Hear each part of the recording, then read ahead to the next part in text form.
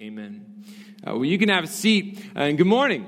My name is Jacob Smith, and I am our college pastor over at our Anderson campus. And it is always just a pleasure, an honor for me to come and be with you here at Southwood. I was in youth ministry here for a few years back in the day, and man, it's always a joy for me to come back and to be with you. And especially as we're walking through this summer series, looking at the legacies left behind by men and women in our scripture. We're looking at the lives of people that either point us towards examples that we should follow, right? Or sometimes their lives, legacies that are left that show us basically how not to live, how not to pursue our own lives or kind of live out our own priorities here and now. And so as we've been walking through this and hearing about the stories and the legacies left by different people, one of the things that I want us to realize this morning, right at the get-go, is that, all of us on some level are seeking to establish our own kingdom.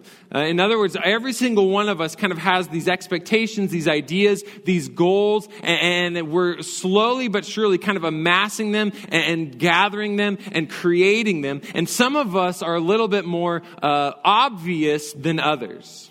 Thank you very much. I am President Kevin Ball of the Republic of Molossia, a tiny self-declared country within Nevada. That's within the United States. We have everything that a nation should have: bank, stamps, and the post office. There is the Molossia Railroad. We have 5 human citizens and 3 canine citizens. Now, my neighbors don't mind too much, but having the country right up the street, I am responsible for just about everything that goes on in my country. We very much appreciate the United States for allowing Molossia to exist and not squashing us like a bug. I absolutely encourage everyone to start their own micronation. It can be an expression of creativity or your particular view of government. I have fun with it literally every single day. All right, everyone, get out of my country. Go on. If you're in the bathroom, get out.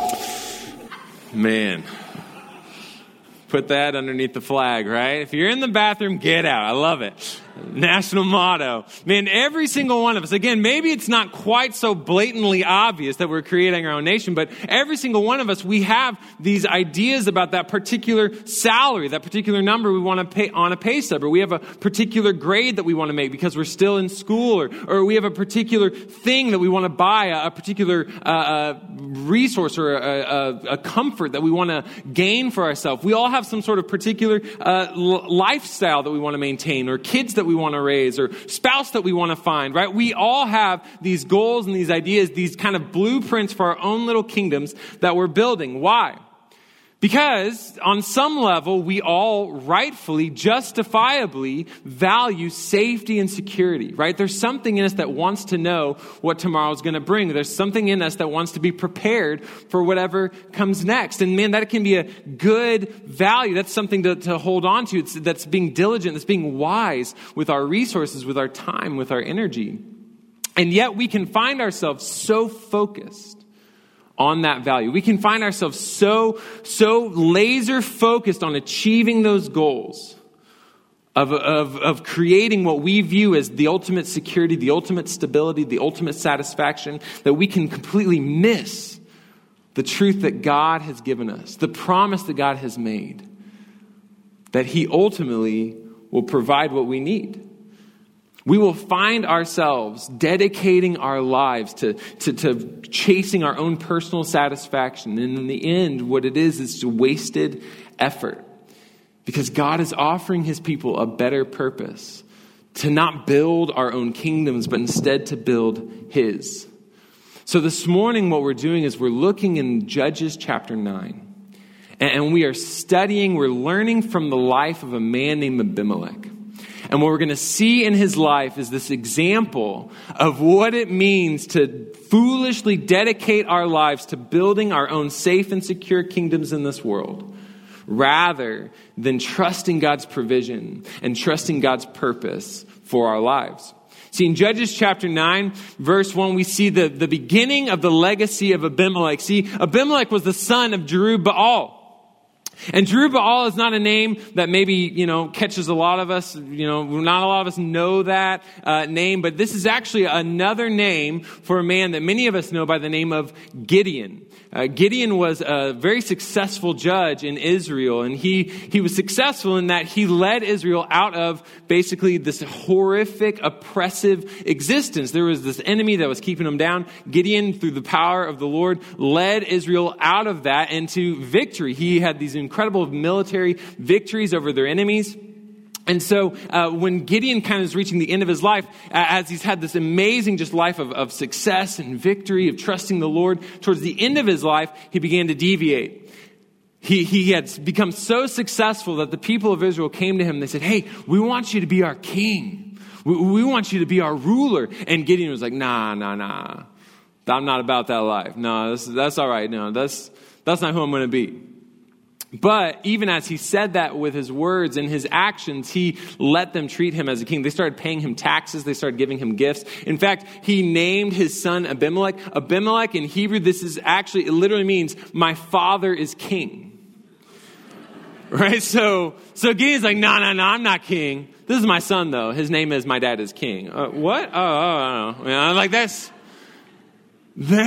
what Gideon is leaving. That's the legacy he left. Unfortunately, it was tarnished by the end of his life. These actions that he took that we'll see play out here in a second. Because Abimelech, he went to Shechem to see his mother's relatives, and he said to them and to his mother's entire extended family, he says, tell the leaders of Shechem this, why would you want to have 70 men, all Jerubaal's sons, ruling over you when you can have just one ruler? Recall, I am your flesh and blood. You see, Abimelech points out that that Gideon has had 70 other sons, right? And I don't know if you do a lot of math in the summer, but that's really not possible through one wife, right? That's you gotta have some multiple. You gotta get creative to do that, and that's the thing with Gideon.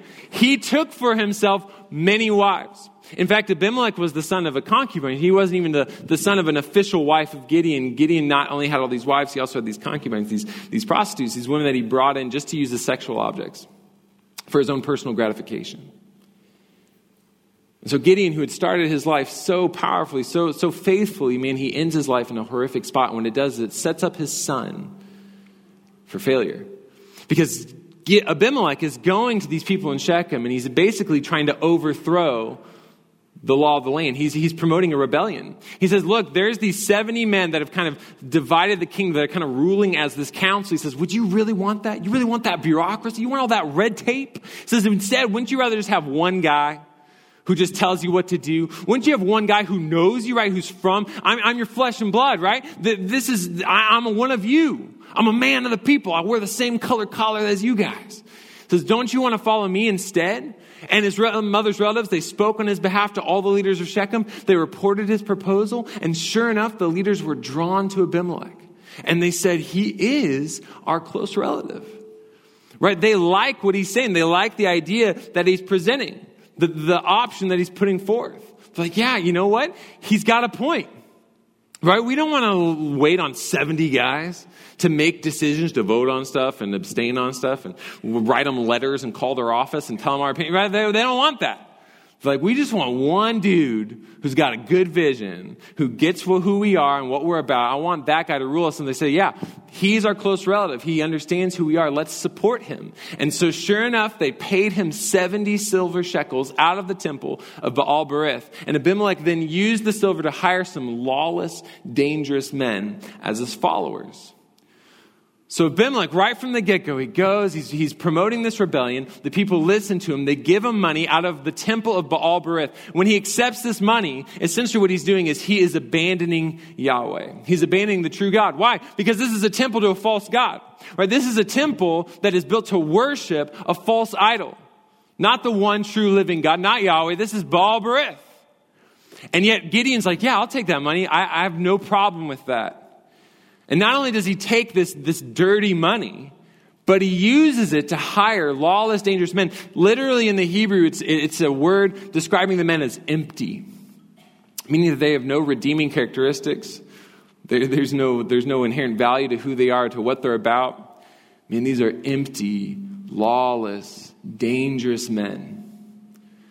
So this is the financial backing that Abimelech has. These are the people that he surrounds himself with.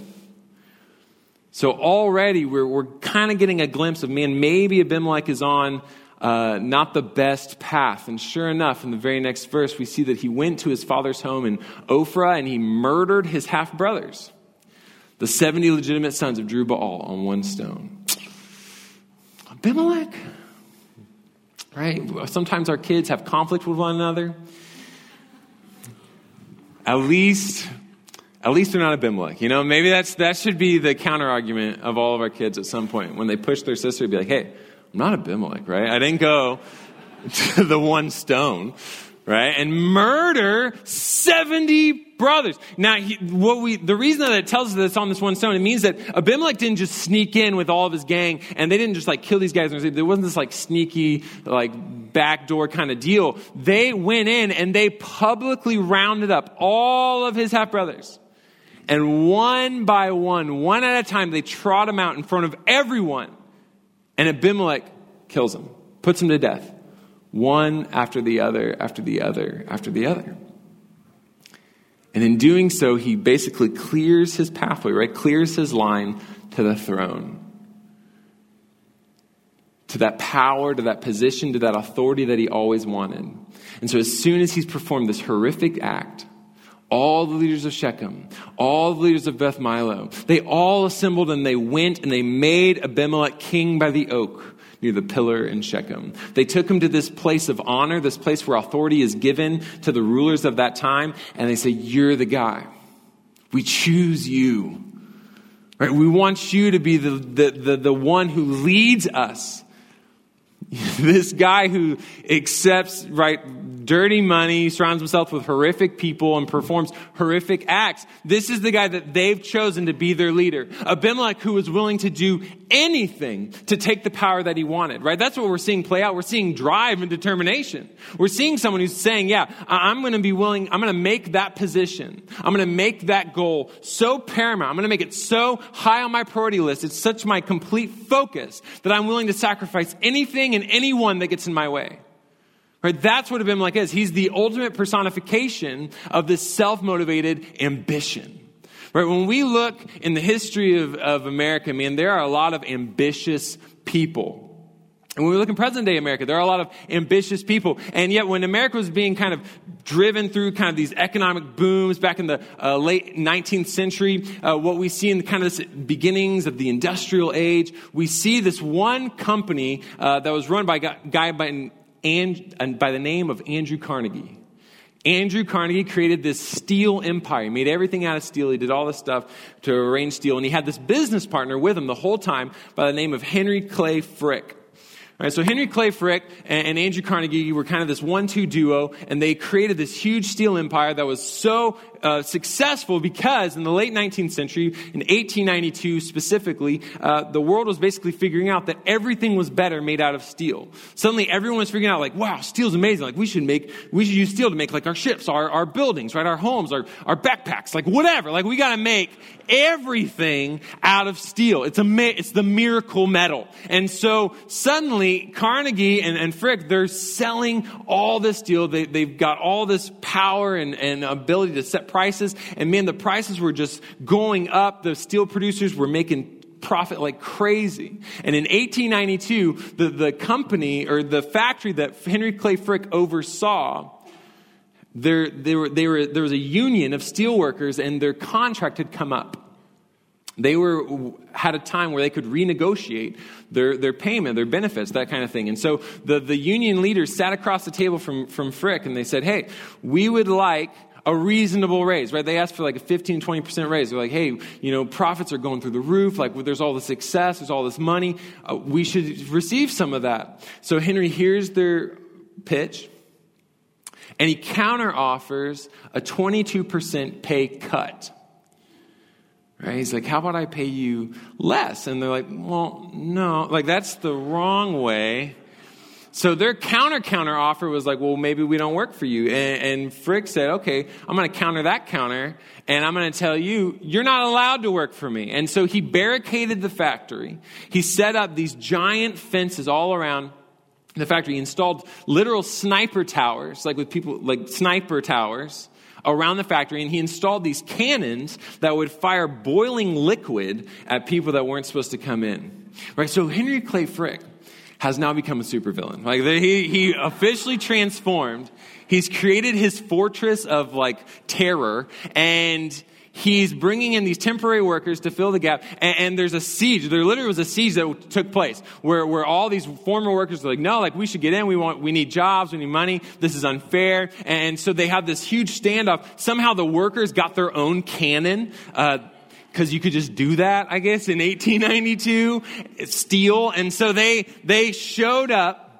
And people were dying. Like it was a horrific time where people were literally dying in the process of trying to get in. Henry Clay Frick keeping everybody out. And so one guy figured out, he's like, man, this whole deal it's so messy. It's become such this huge issue. The real problem is Henry, right? He knew, it's like, I gotta get rid of the Henry Clay Frick guy. And so he sneaks into the factory a few weeks into this siege. He sneaks into Henry's office and he busts open the door, and it's just him and Henry. Right, so the man shows up. It's the perfect moment. And so he pulls out his gun. Henry's just sitting at his desk, calm as can be. The man pulls out his gun and he shoots Henry in the neck twice. All right? With bullets, right? With bullets in his neck. Henry stands up from his desk, walks across the room, tackles the man to the ground, and sits on him until the police show up. Because it's illegal. You cannot shoot people in the neck. That is illegal, right? Henry was shot. Again, bullets. Maybe steel bullets, right? In the neck. Twice. And maybe the beard like deflected it a little bit, right? They could have slowed him down. It's a good beard. But Henry was out of work. He was back at work within a week, right? He was out of work for less than a week for being shot in the neck twice. And when he comes back to work at the end of the week, he shows up, he fires 2,500 workers, and everyone else that's left, he gives them a 50% pay cut. Man, Henry Clay Frick.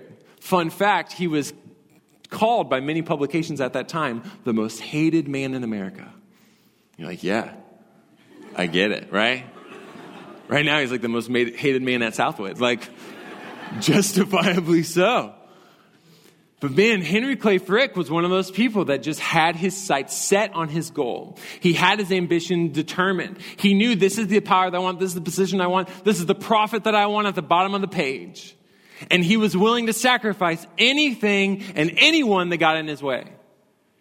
He was so driven, so determined that there was no cost too high. And what we see throughout history, what we can see even today is, man, that misguided determination, what it does is it leaves massive destruction in its wake. And we need to ask ourselves, look at our lives, examine ourselves, and really ask, man, am I willing to sacrifice for these goals that I've set out? What am I willing to sacrifice? What am I willing to push aside for my own personal goals? For that paycheck, for that organization, for that position, for that career path, man, who or what am I willing to just toss aside? Because they're just an obstacle between me and where I want to be. Do you see the people around you at work, in your home, in your friend groups, wherever? Do you see these people as obstacles between you and where you want to be? The tough, difficult people.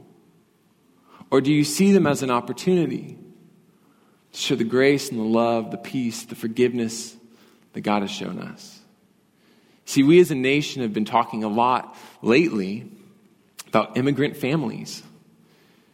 And you know, there's a lot of nuance to that discussion that I completely recognize.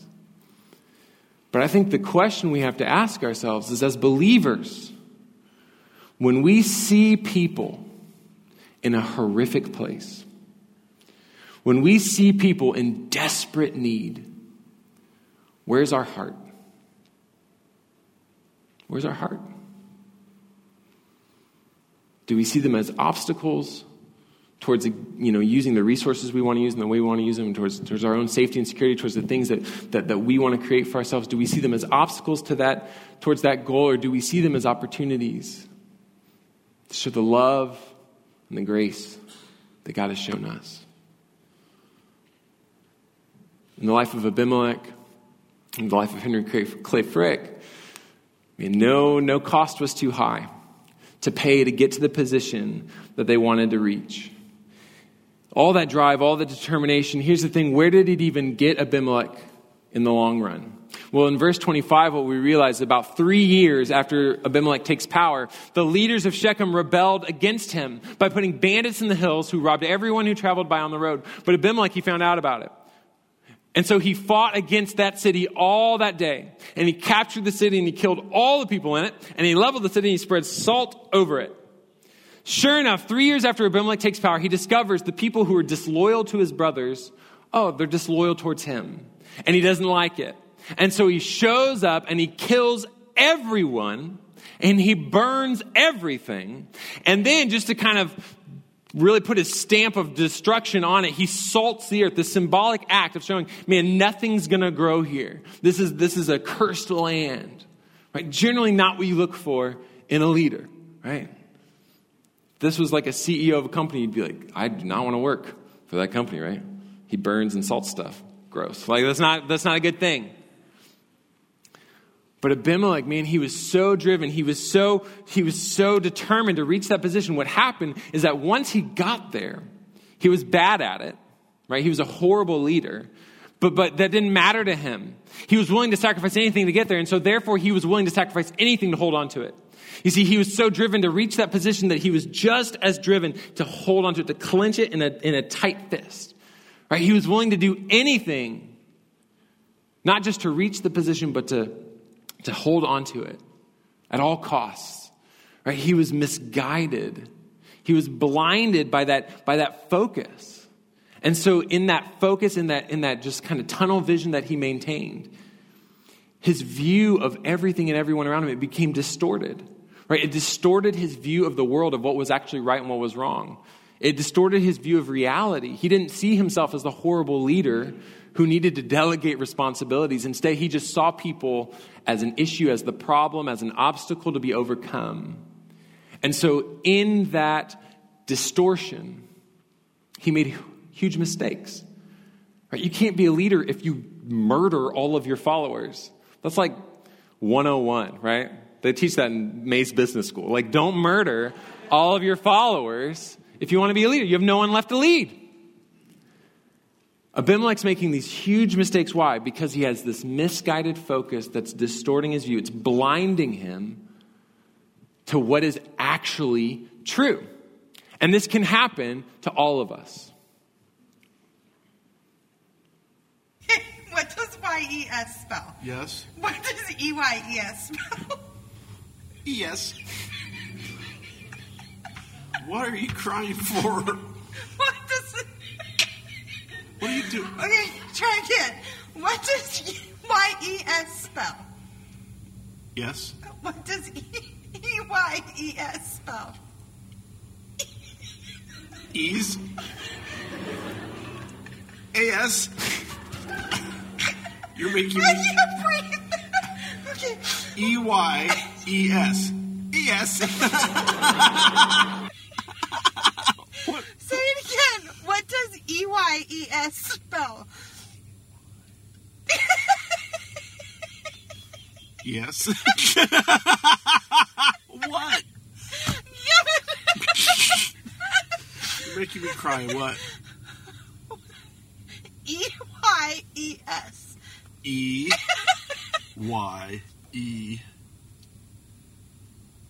Eyes. It can get all of us. We can become so focused on something that maybe is good, that maybe is true, right? Y-E-S is yes. That is so true. And yet, if we become too focused, if we become too centered on that one idea, on that one pursuit, on that one goal, suddenly we make mistakes, right? We can be blinded. Things around it become distorted. And we find ourselves saying yes, like fools, right? That's where we find ourselves.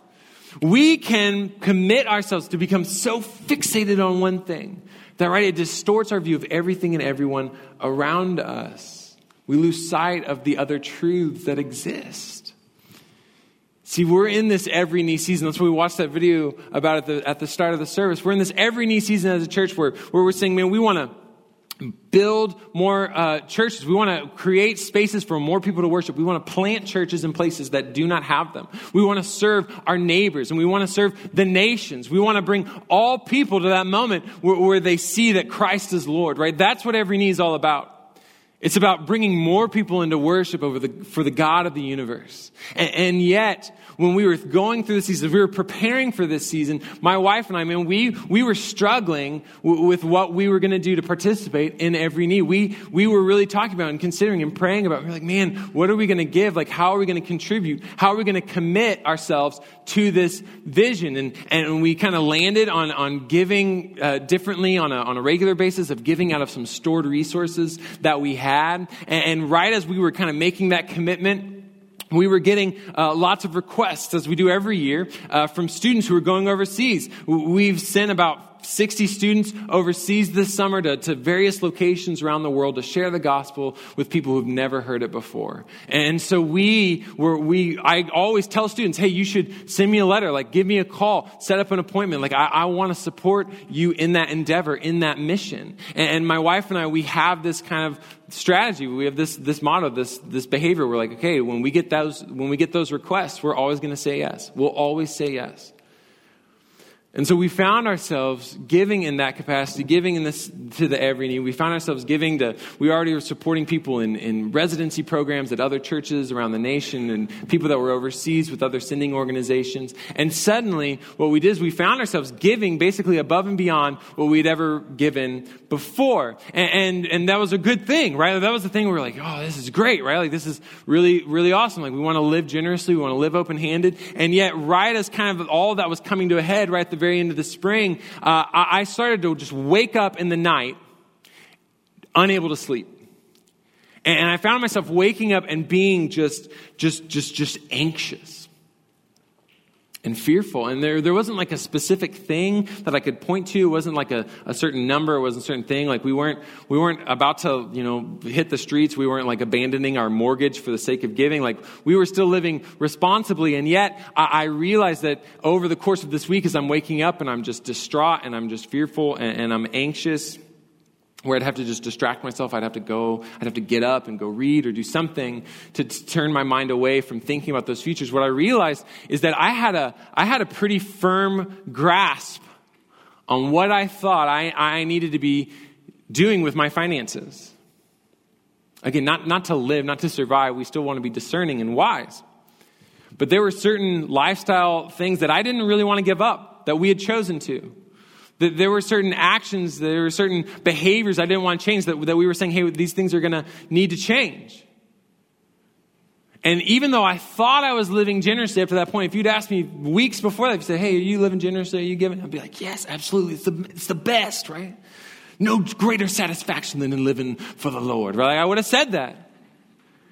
And yet, suddenly as some of those changes were taking place, suddenly as my grip was getting pried away from some of that resource, from some of that money, man, I realized, wow, I had a line that I had drawn that I didn't quite know was there until we crossed it.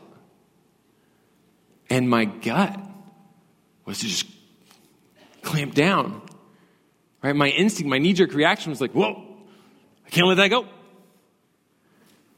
And it was tarnishing my trust in the Lord. It was distorting my dependence on God's promises. It was breaking my beliefs that He's good and that He provides.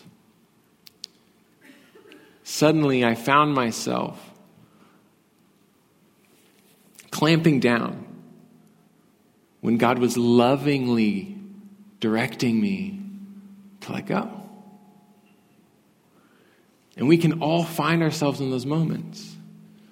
Man, with things that maybe we don't even know, we're holding on to it in a closed fist until it starts to slip away.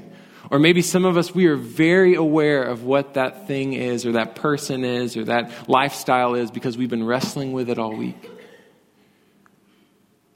But on some level, all of us have this struggle. of putting our hope and our aspirations, our goals in things of this world that simply don't last. That's why the Lord wants to release our control on it. That's why he wants to pry our hands open, because ultimately it's for our good to not put our hope in this world.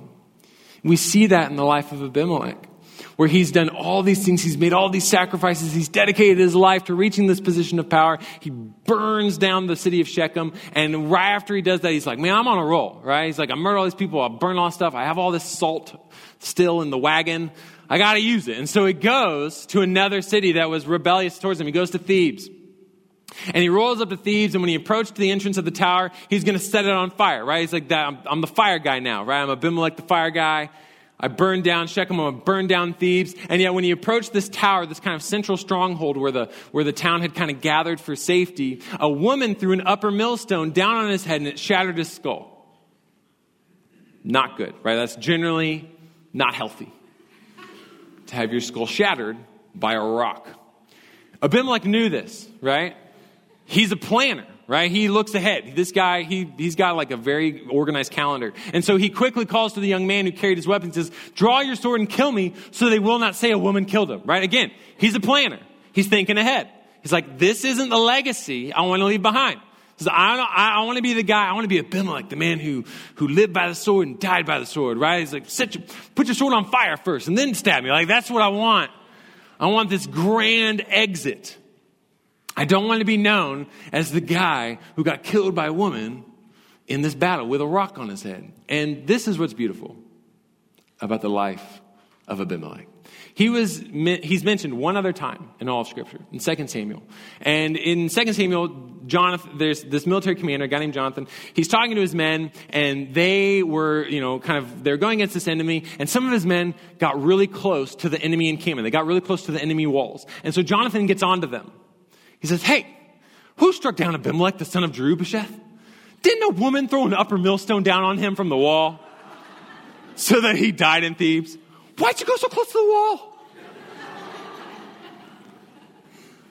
So literally, the only thing that carries forward, attached to the name of Abimelech, he becomes the poster boy for don't go too close to the wall, right? Like he's on that poster in the DMV that's like, I went too close to the wall. My head's shattered. Like that's who Abimelech becomes. The people, moms tell their kids, like, don't get Abimelech, right? Like, stay close. Hold my hand. That's the legacy of Abimelech. He did everything and sacrificed anyone to get to that point of power, to get to that moment, to get to that position, to reach that goal. And it gets him nothing. Absolutely nothing. Man, that's the danger of building our kingdoms on this world, right? That's the downfall of anyone who dedicates their life to kind of amassing this little safe and secure kingdom on earth.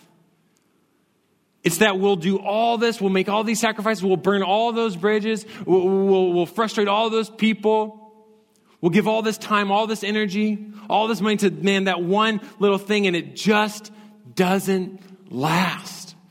A week ago, I buried my final grandparent. My mom's mom passed away, and she was my last grandparent I had around, and we buried her last Saturday. And there was this moment in the process, in the ceremony, where myself and the other pallbearers, we were marched over to the side, and we were waiting for them to kind of finish up with her casket, and we were going to carry it out.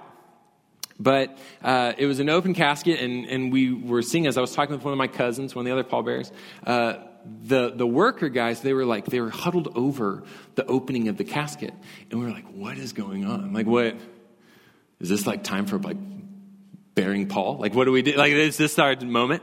Like, do we need to step in, say something? And we noticed, though, what was happening is that they were over the casket, and what they were doing, they were taking off all of her jewelry. They were collecting, like, the earrings and the bracelet and the watch, and they're putting them in a little pouch to give to, a family member. They were taking anything that had value that was left on her body, to just give it to one of her kids. And I'll tell you, that was a moment that I think is going to stick with me forever. Because it was just this beautifully, tragically poignant picture that you just can't take it with you. That there's going to be that day where I'm lying in that box, where my body is in that box, and someone's going to take off my watch and give it to my kid. We can put all this time, all this effort, all this energy, make every sacrifice to build what we think we need here and now. And it just doesn't last. So thank the Lord that he wants to save us from that futile pursuit. Thank God that he has given us a better purpose, a better kingdom to invest in. He says, man, a life pursuing your own kingdom, he says, that's wasted potential. He says, but instead what you can do is you can live a life that's dedicated for me. He says, I sent my son, Jesus Christ, to live and to die and to rise again so that you could have a new mission, so you could have a new pursuit, so you could have a new hope, so that people could look at your life and see the way that you prioritize, see the way you spend your time, see the way you spend your money. And when they look at you, suddenly just the way you live can be a witness to who we are in Christ, to what we've been promised by the Lord. He says, man, that's the life that I want my people to live. If you have been adopted by God into his family, if you've been saved out of death and been brought into life, he says, I have something so much better for you than this world has to offer. And so, man, I would challenge us to think about, where is our hope? Right? What are we pursuing? Where are our goals? And when we think about this, man, it can be hard. It can be hard to see this play out on a daily basis. But I've found just for me, there's two ways that I dedicate myself to this goal, to this pursuit. One of them is modeled by Jesus Christ when he says, hey, you need to be praying for your daily bread. In other words, I found that for me, I need to have some moment every single day where I come before the Lord and I say, God, I want to surrender today to you. I want to surrender the meetings that I have, the people I'm going to interact with, God, the kids that I'm raising, the wife that I'm trying to love. God, I want to give these things to you. Every single day, I need that moment. Some people need to write it down. Some people need to speak it aloud. But every day you come before the Lord, you say, God, I want to give these things to you. I want to open my hand and surrender. Not only for ourselves personally, right? So that's the thing to do daily. But what I've also found for myself is to regularly, daily come before the Lord and say, God, I want you to show me where can I participate in your provision? Right? Not just, God, how can I trust in your provision, but God, how can I be a part of your work to provide for other people? Because that's what's beautiful about the Lord is he doesn't just provide miraculously for his children. He does. But that's not the only way he works. He will also work through other people to provide the financial support, the meal, the comfort, the words of encouragement. He works through people to provide that, to meet the needs of others. And so I need to go before the Lord. I say, God, show me, open my eyes so that I see the opportunities around me. I'll tell you, this is an incredible opportunity. And it's an opportunity not just to kind of forge this new path, it's an opportunity to follow in the steps of Jesus Christ. See, this morning we're taking communion. And as the men go back to prepare communion for us, I'll tell you, this is an incredible moment. This is an incredible, wonderful illustration. Communion is this incredible opportunity to essentially come back to this foundational truth of recognizing, hey, Jesus Christ stepped out of heaven and onto earth to live the life that we could not live, the perfect life. And yet he died the death that we deserved because of our sin, because of our failure. And then 3 days later, he rose from the dead to prove his power over sin, to prove his power over death, to show that anyone who believes in him, who called on his name, can be united with him for all of eternity in that glorious life. So when we take communion, it's an opportunity for us to remember, man, God has already provided for our greatest need. To be with him forever. To reconcile us to himself in relationship. So as the men come forward and begin to distribute, I would just encourage you to take this time right now to think about, to pray to God, say, God, show me, where's my hope? God, where am I pursuing my own kingdom over your own? Take this time and pray those things. In 1 Corinthians, Paul is writing to a church, and he's telling them about this beautiful illustration that we have in the Lord's Supper and taking communion. Essentially, this opportunity to remember what Christ has done, what he's accomplished on our behalf. Not as a mystical, salvific moment, but instead as just a regular reminder of who we are in Christ. So as he writes to the church in Corinth, he says, I received from the Lord what I also passed on to you, that the Lord Jesus, on the night in which he was betrayed, he took bread. And after he had given thanks, he broke it. And he said, this is my body, which is for you. So do this in remembrance of me. And in the same way, he also took the cup after supper, saying, this cup is the new covenant in my blood. Do this every time you drink it in remembrance of me. For every time you eat this bread, every time you drink this cup, you proclaim the Lord's death until he comes. So the way we want to end the service is to essentially proclaim that truth, to declare to the Lord that we trust him, that we believe in the death of Jesus Christ, that we're grateful for what he's provided and what he will continue to provide.